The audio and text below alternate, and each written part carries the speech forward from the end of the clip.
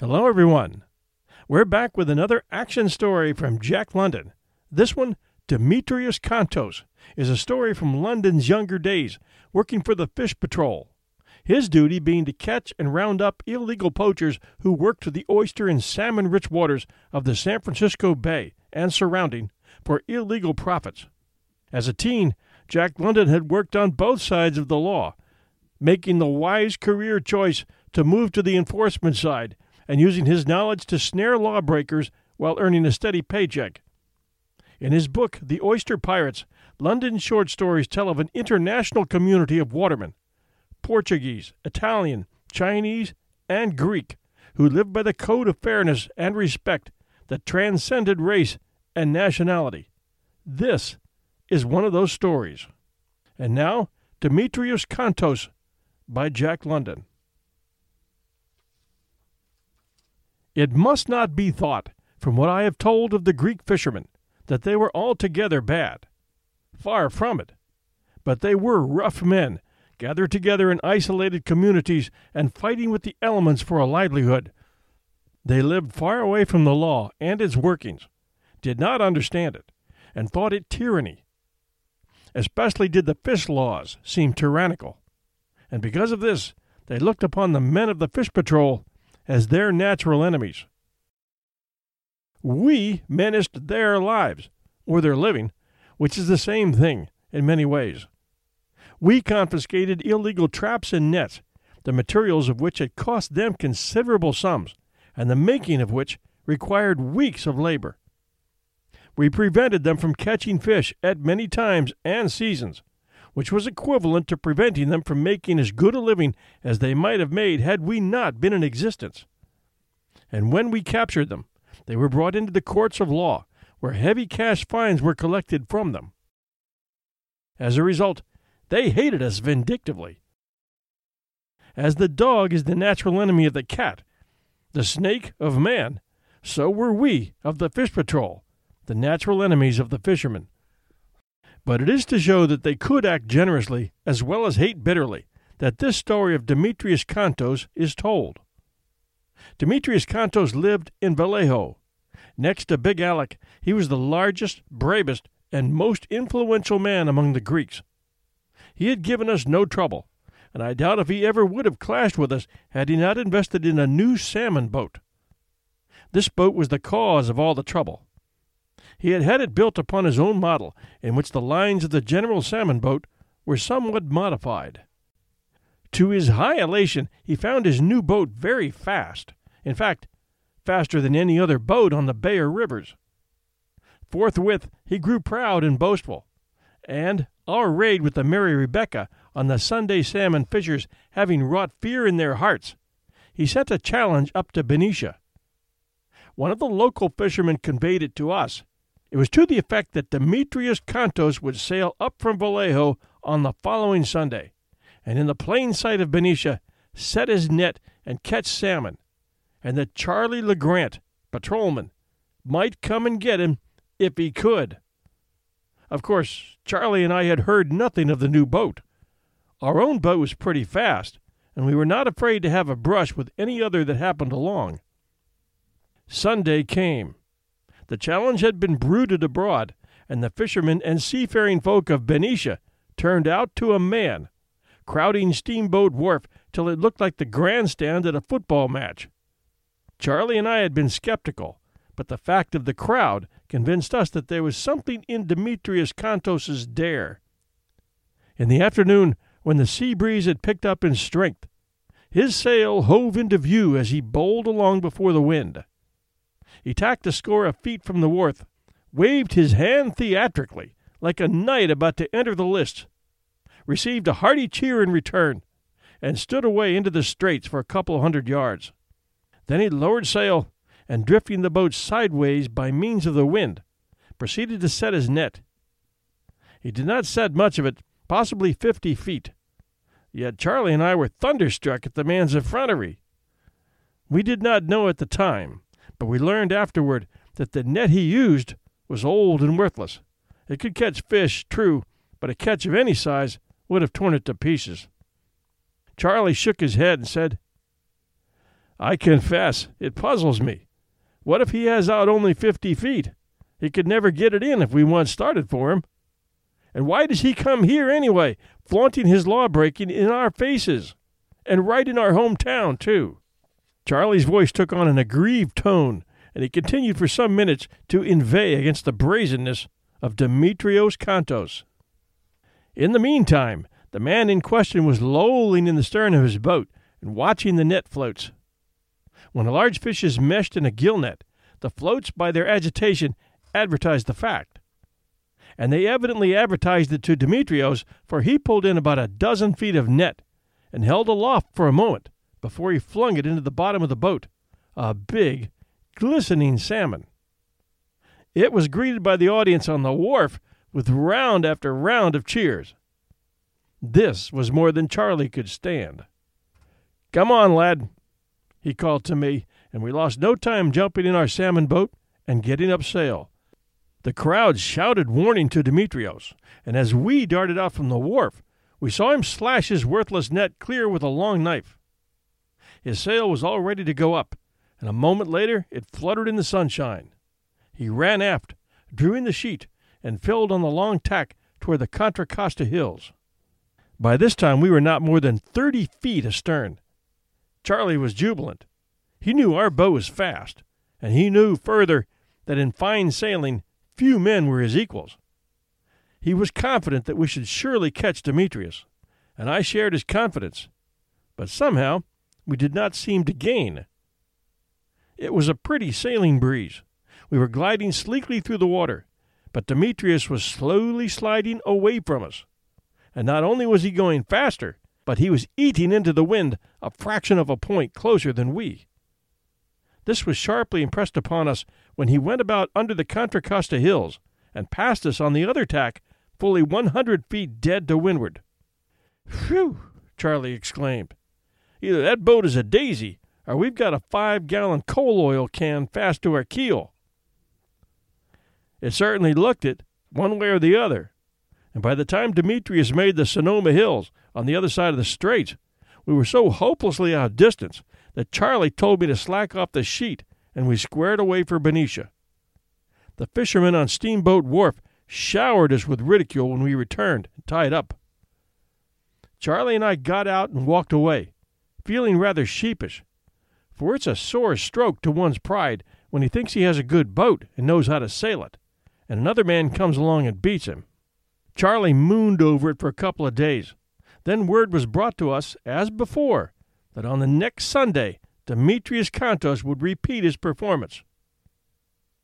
Charlie roused himself.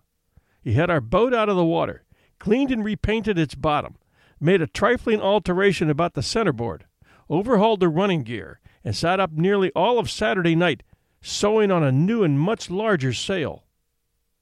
So large did he make it, in fact, that additional ballast was imperative, and we stowed away nearly 500 extra pounds of old railroad iron in the bottom of the boat. Sunday came, and with it came DEMETRIOS CONTOS, to break the law defiantly in open day. Again we had the afternoon sea breeze, and again Demetrios cut loose some 40 or more feet of his rotten net, and got up sail and under way under our very noses. But he had anticipated Charlie's move, and his own sail peaked higher than ever, while a whole extra cloth had been added to the afterleach. It was nip and tuck across to the Contra Costa Hills, neither of us seeming to gain or to lose. But by the time we had made the return back to the Sonoma Hills, we could see that, while we footed it at about equal speed, Demetrios had eaten into the wind the least bit more than we. Yet Charlie was sailing our boat as finely and delicately as it was possible to sail it, and getting more out of it than he ever had before. Of course, he could have drawn his revolver and fired at Demetrios, but we had long since found it contrary to our natures to shoot at a fleeing man guilty of only a petty offense. Also, a sort of tacit agreement seemed to have been reached between the patrolman and the fishermen. If we didn't shoot while they ran away, they in turn did not fight if we once laid hands on them. Thus DEMETRIOS CONTOS ran away from us, and we did no more than try our best to overtake him. And in turn, if our boat proved faster than his, or was sailed better, He would, we knew, make no resistance when we caught up with him. With our large sails and the healthy breeze romping up the Carniquez Straits, we found that our sailing was what was called ticklish. We had to be constantly on the alert to avoid a capsize, and while Charlie steered, I held the main sheet in my hand with but a single turn round a pin, ready to let go at any moment. Demetrius, we could see, sailing his boat alone, had his hands full. But it was a vain undertaking for us to attempt to catch him. Out of his inner consciousness, he'd evolved a boat that was better than ours. And though Charlie sailed fully as well, if not the least bit better, the boat he sailed was not so good as the Greeks. "Slack away the sheet," Charlie commanded, and as our boat fell off before the wind, Demetrius's mocking laugh floated down to us. Charlie shook his head, saying, "It's no use. Demetrius has the better boat. If he tries his performance again, we must meet it with some new scheme." This time, it was my imagination that came to the rescue. "What's the matter," I suggested on the Wednesday following, "with my chasing Demetrius in the boat next Sunday, while you wait for him on the wharf at Vallejo when he arrives?" Charlie considered it a moment and slapped his knee. "A good idea. You're beginning to use that head of yours. A credit to your teacher, I must say. But you mustn't chase him too far," he went on, "or he'll head out into San Pablo Bay instead of running home to Vallejo, and there I'll be, standing lonely on the wharf and waiting in vain for him to arrive." On Thursday, Charlie registered an objection to my plan. "Everybody'll know I've gone to Vallejo, and you can depend upon it that Demetrios will know too. I'm afraid we'll have to give up the idea." This objection was only too valid, and for the rest of the day I struggled under my disappointment. But that night a new way seemed to open to me, and in my eagerness I awoke Charlie from a sound sleep. "Well," he grunted, "what's the matter? House afire?" "No," I replied, "but my head is. Listen to this. On Sunday you and I will be around Benicia up to the very moment Demetrius's sail heaves into sight. This will lull everybody's suspicions. Then, when Demetrius's sail does heave in sight, do you stroll leisurely away and uptown. All the fishermen will think you're beaten, and that you know you're beaten." "So far, so good," Charlie commented while I paused to catch breath. "And very good indeed," I continued proudly. "You stroll carelessly uptown, but when you're once out of sight, you leg it for all you're worth for Dan Maloney's. Take the little mare of his and strike out on the country road for Vallejo. The road's in fine condition, and you can make it in quicker time than Demetrius can beat all the way down against the wind." "And I'll arrange right away for the mare first thing in the morning," Charlie said, accepting the modified plan without hesitation. "But I say," he said, a little later, this time waking me out of a sound sleep. I could hear him chuckling in the dark. "I say, lad, isn't it rather a novelty for the fish patrol to be taking to horseback?" "Imagination," I answered, "is what you're always preaching. Keep thinking one thought ahead of the other fellow, and you are bound to win out." Hey, it's Kaylee Cuoco for Priceline. Ready to go to your happy place for a happy price? Well, why didn't you say so? Just download the Priceline app right now and save up to 60% on hotels. So whether it's Cousin Kevin's Kazoo Concert in Kansas City, go Kevin, or Becky's Bachelorette Bash in Bermuda, you never have to miss a trip ever again. So download the Priceline app today. Your savings are waiting. Go to your happy place for a happy price. Go to your happy price, Priceline. "Hee," he chuckled. "And if one thought ahead, including a mare, doesn't take the other fellow's breath away this time, I'm not your humble servant, Charlie LeGrand." "But can you manage the boat alone?" he asked on Friday. "Remember, we've a ripping big sail on her." I argued my proficiency so well that he didn't refer to the matter again till Saturday, when he suggested removing one whole cloth from the afterleach. I guess it was the disappointment written on my face that made him desist, for I also had a pride in my boat sailing abilities, and I was almost wild to get out alone with the big sail and go tearing down the Carniquez Straits in the wake of the Flying Greek. As usual, Sunday and DEMETRIOS CONTOS arrived together. It had become the regular thing for the fishermen to assemble on Steamboat Wharf to greet his arrival and to laugh at our discomfiture. He lowered sail a couple of 100 yards out and set his customary 50 feet of rotten net.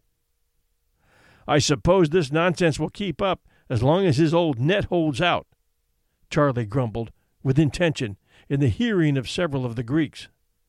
"Den I give a him my old net," one of them spoke up, promptly and maliciously. "I don't care," Charlie answered. "I've got some old net myself he can have, if he'll come around and ask for it." They all laughed at this, for they could afford to be sweet-tempered with a man so badly outwitted as Charlie was. "Well, so long, lad," Charlie called to me a moment later. "I think I'll go uptown to Maloney's." "You're letting me take the boat out?" I asked. "If you want to," was his answer as he turned on his heel and walked slowly away. Demetrius pulled 2 large salmon out of his net, and I jumped into the boat. The fishermen crowded around in a spirit of fun, and when I started to get up sail, overwhelmed me with all sorts of jocular advice. They even offered extravagant bets to one another that I would surely catch Demetrios, and 2 of them, styling themselves the committee of judges, gravely asked permission to come along with me to see how I did it. But I was in no hurry. I wanted to give Charlie all the time I could, and I pretended dissatisfaction with the stretch of the sail and slightly shifted the small tackle by which the huge sprit forces up the peak. It wasn't until I was sure that Charlie had reached Dan Maloney's and was on the little mare's back that I cast off from the wharf and gave the big sail to the wind. A stout puff filled it, and suddenly pressed the lee gunwale down till a couple of buckets of water came inboard. A little thing like this will happen to the best small boat sailors, and yet, though I instantly let go the sheet and righted, I was cheered sarcastically, as though I had been guilty of a very awkward blunder. When Demetrius saw only one person in the fish patrol boat, and that one a boy, he proceeded to play with me, making a short tack out with me not 30 feet behind. He returned, with his sheet a little free, to Steamboat Wharf, and there he made short tacks and turned and twisted and ducked around to the great delight of his sympathetic audience. I was right behind him all the time, and I dared to do whatever he did, even when he squared away before the wind and jibed his big sail over. A most dangerous trick with such a sail, in such a wind. He depended upon the brisk sea breeze and the strong ebb tide, which together kicked up a nasty sea, to bring me to grief. But I was on my mettle, and never in all my life did I sail a boat better than on that day. I was keyed up to concert pitch. My brain was working smoothly and quickly. My hands never fumbled once, and it seemed that I almost divined the 1,000 little things which a small boat sailor must be taking into consideration every second. It was Demetrius who came to grief instead. Something went wrong with his centerboard, so that it jammed in the case and wouldn't go all the way down. In a moment's breathing space, which he had gained from me by a clever trick, I saw him working impatiently with the centerboard, trying to force it down. I gave him little time, and he was compelled quickly to return to the tiller and sheet. The centerboard was making him anxious. He gave over playing with me and started on the long beat to Vallejo. To my joy, on the first long tack across, I found that I could eat into the wind just a little bit closer than he. Here was where another man in the boat would have been of value to him, for with me but a few feet astern, he didn't dare let go the tiller and run amidships to try and force down the centerboard. Unable to hang on as close in the eye of the wind as formerly, he proceeded to stack his sheet a trifle and to ease off a bit, in order to outfoot me. This I permitted him to do till I had worked to windward, when I bore down upon him. As I drew close, he feinted at coming about. This led me to shoot into the wind to forestall him, but it was only a feint, cleverly executed, and he held back to his course while I hurried to make up lost ground. He was undeniably smarter than I when it came to maneuvering. Time after time I all but had him, and each time he tricked me and escaped. Besides, the wind was freshening constantly, and each of us had his hands full to avoid capsizing. As for my boat, it could not have been kept afloat but for the extra ballast. I sat cocked over the weather gunwale, tiller in one hand and sheet in the other, and the sheet, with a single turn around a pin, I was very often forced to let go in the severer puffs. This allowed the sail to spill the wind, which was equivalent to taking off so much driving power, and of course I lost ground. My consolation was that Demetrios was as often compelled to do the same thing. The strong ebb tide racing down the straits in the teeth of the wind caused an unusually heavy and spiteful sea, which dashed aboard continually. I was dripping wet, and even the sail was wet halfway up the afterleach. Once I did succeed in outmaneuvering Demetrios, so that my bow bumped into him amidships. Here was where I should have had another man.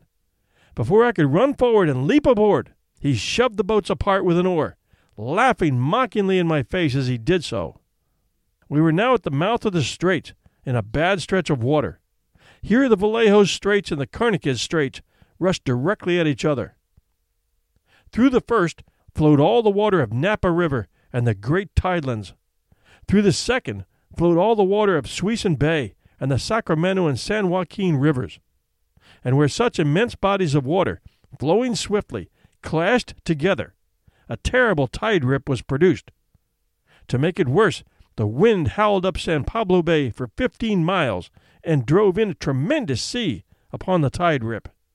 Conflicting currents tore about in all directions, colliding, forming whirlpools, sucks, and boils, and shooting up spitefully into hollow waves which fell aboard as often from leeward as from windward. And through it all, confused, driven into a madness of motion, thundered the great smoking seas from San Pablo Bay. I was as wildly excited as the water. The boat was behaving splendidly, leaping and lurching through the welter like a racehorse. I could hardly contain myself with the joy of it. The huge sail, the howling wind, the driving seas, the plunging boat. I, a pygmy, a mere speck in the midst of it, was mastering the elemental strife, flying through it and over it, triumphant and victorious. And just then, as I roared along like a conquering hero, the boat received a frightful smash and came instantly to a dead stop. I was flung forward and into the bottom. As I sprang up, I caught a fleeting glimpse of a greenish, barnacle-covered object, and knew at once for what it was, that terror of navigation, a sunken pile. No man may guard against such a thing. Waterlogged and floating just beneath the surface, it was impossible to sight it in the troubled water in time to escape. The whole bow of the boat must have been crushed in, for in a few seconds the boat was half full. Then a couple of seas filled it, and it sank straight down, dragged to the bottom by the heavy ballast. So quickly did it all happen that I was entangled in the sail and drawn under. When I fought my way to the surface, suffocating, my lungs almost bursting, I could see nothing of the oars. They must have been swept away by the chaotic currents. I did see Demetrios CONTOS looking back from his boat, and heard the vindictive and mocking tones of his voice as he shouted exultantly. He held steadily on his course, leaving me to perish. There was nothing to do but swim for it, which, in that wild confusion, was at the best a matter of but a few moments. Holding my breath and working with my hands, I managed to get off my heavy sea boots and my jacket. Yet there was very little breath I could catch to hold, and I swiftly discovered that it was not so much a matter of swimming as of breathing. I was beaten and buffeted, smashed under by the great San Pablo whitecaps, and strangled by the hollow tide-rip waves which flung themselves into my eyes, nose, and mouth. Then the strange sucks would grip my legs and drag me under, to spout me up in some fierce boiling, where, even as I tried to catch my breath, a great whitecap would crash down upon my head. It was impossible to survive any length of time. I was breathing more water than air, and drowning all the time. My senses began to leave me, my head to whirl around. I struggled on spasmodically, instinctively, and was barely half conscious, when I felt myself caught by the shoulders and hauled over the gunwale of a boat.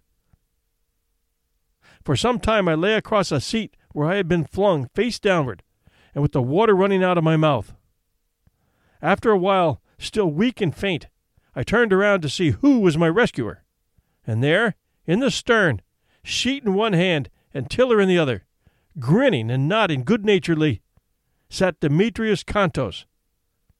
He had intended to leave me to drown, he said so afterward. But his better self had fought the battle, conquered, and sent him back to me. "You all right?" he asked. I managed to shape a yes on my lips, though I could not yet speak. "You sailed the boat very good," he said. "So good as a man." A compliment from Demetrios CONTOS was a compliment indeed, and I keenly appreciated it, though I could only nod my head in acknowledgment. We held no more conversation, for I was busy recovering, and he was busy with the boat. He ran into the wharf at Vallejo, made the boat fast, and helped me out. Then it was, as we both stood on the wharf, that Charlie stepped out from behind a net rack and put his hand on Demetrios CONTOS' arm. "He saved my life, Charlie," I protested, "and I don't think he ought to be arrested."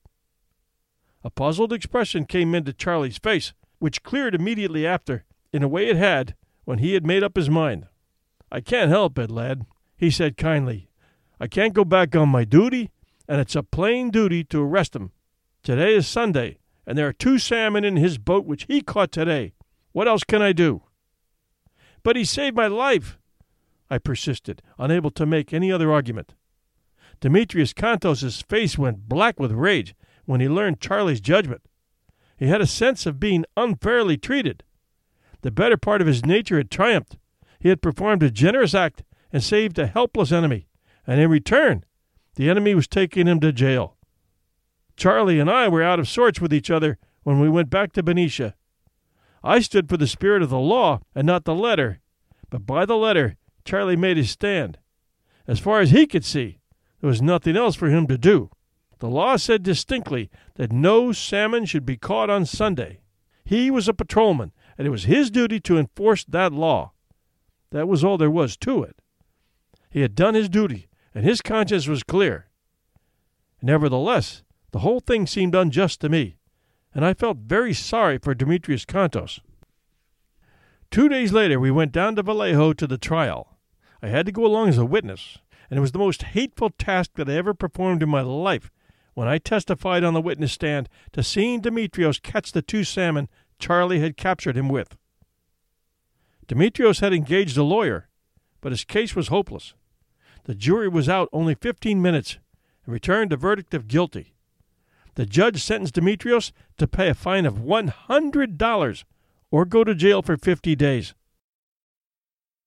Charlie stepped up to the clerk of the court. "I want to pay that fine," he said, at the same time placing 5 $20 gold pieces on the desk. And then he turned to me. "It was the only way out of it, lad," he stammered. The moisture rushed into my eyes as I seized his hand. I want to pay," I began. "To pay your half?" he interrupted. "I certainly shall expect you to pay it."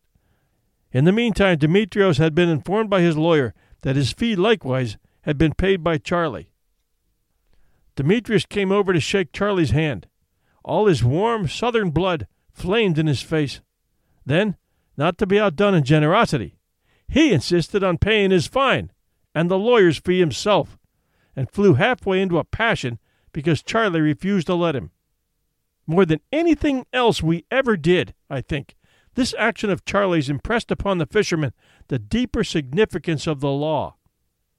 Also, Charlie was raised high in their esteem, while I came in for a little share of praise as a boy who knew how to sail a boat. Demetrios CONTOS not only never broke the law again, but he became a very good friend of ours, and on more than one occasion he ran up to Benicia to have a gossip with us. Thanks for joining us at 1001 Classic Short Stories and Tales.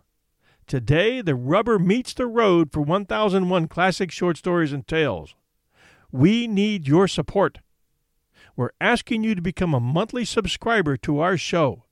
The cost is $2.99 a month, about the same cost as a blended coffee at most places that sell it.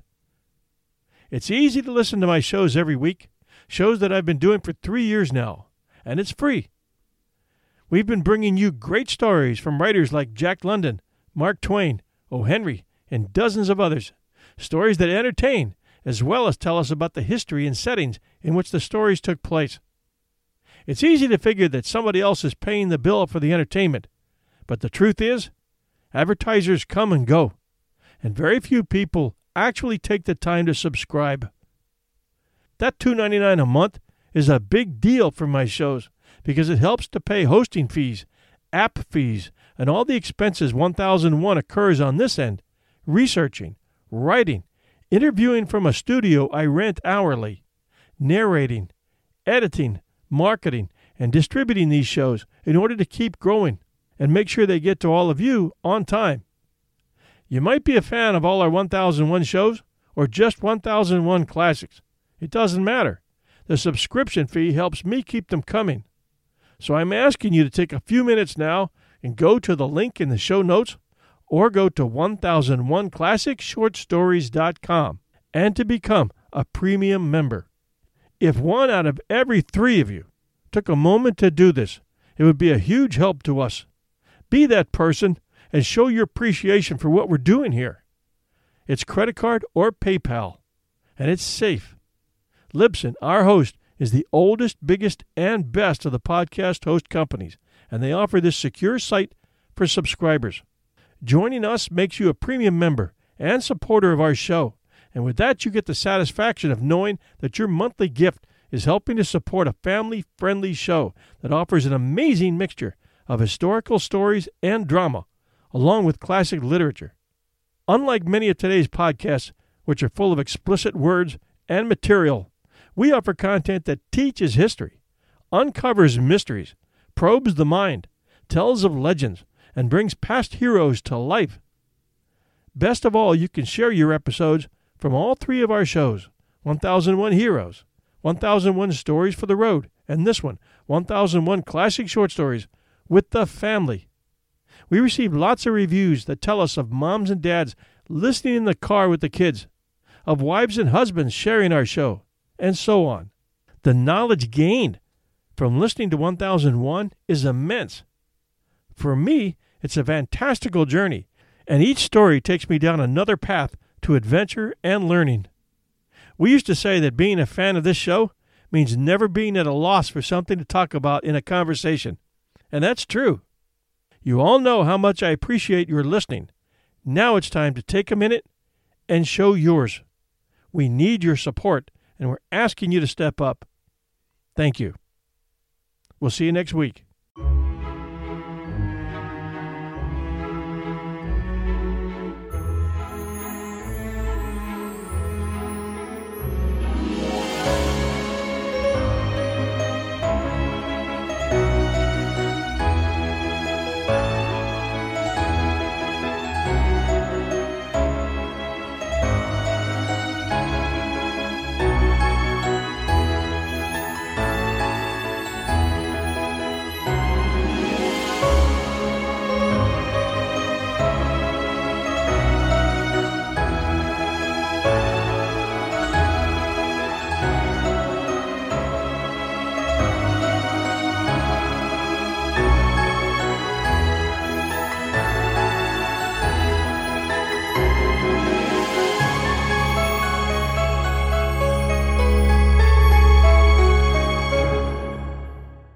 Our bodies come in different shapes and sizes, so doesn't it make sense that our weight loss plans should too?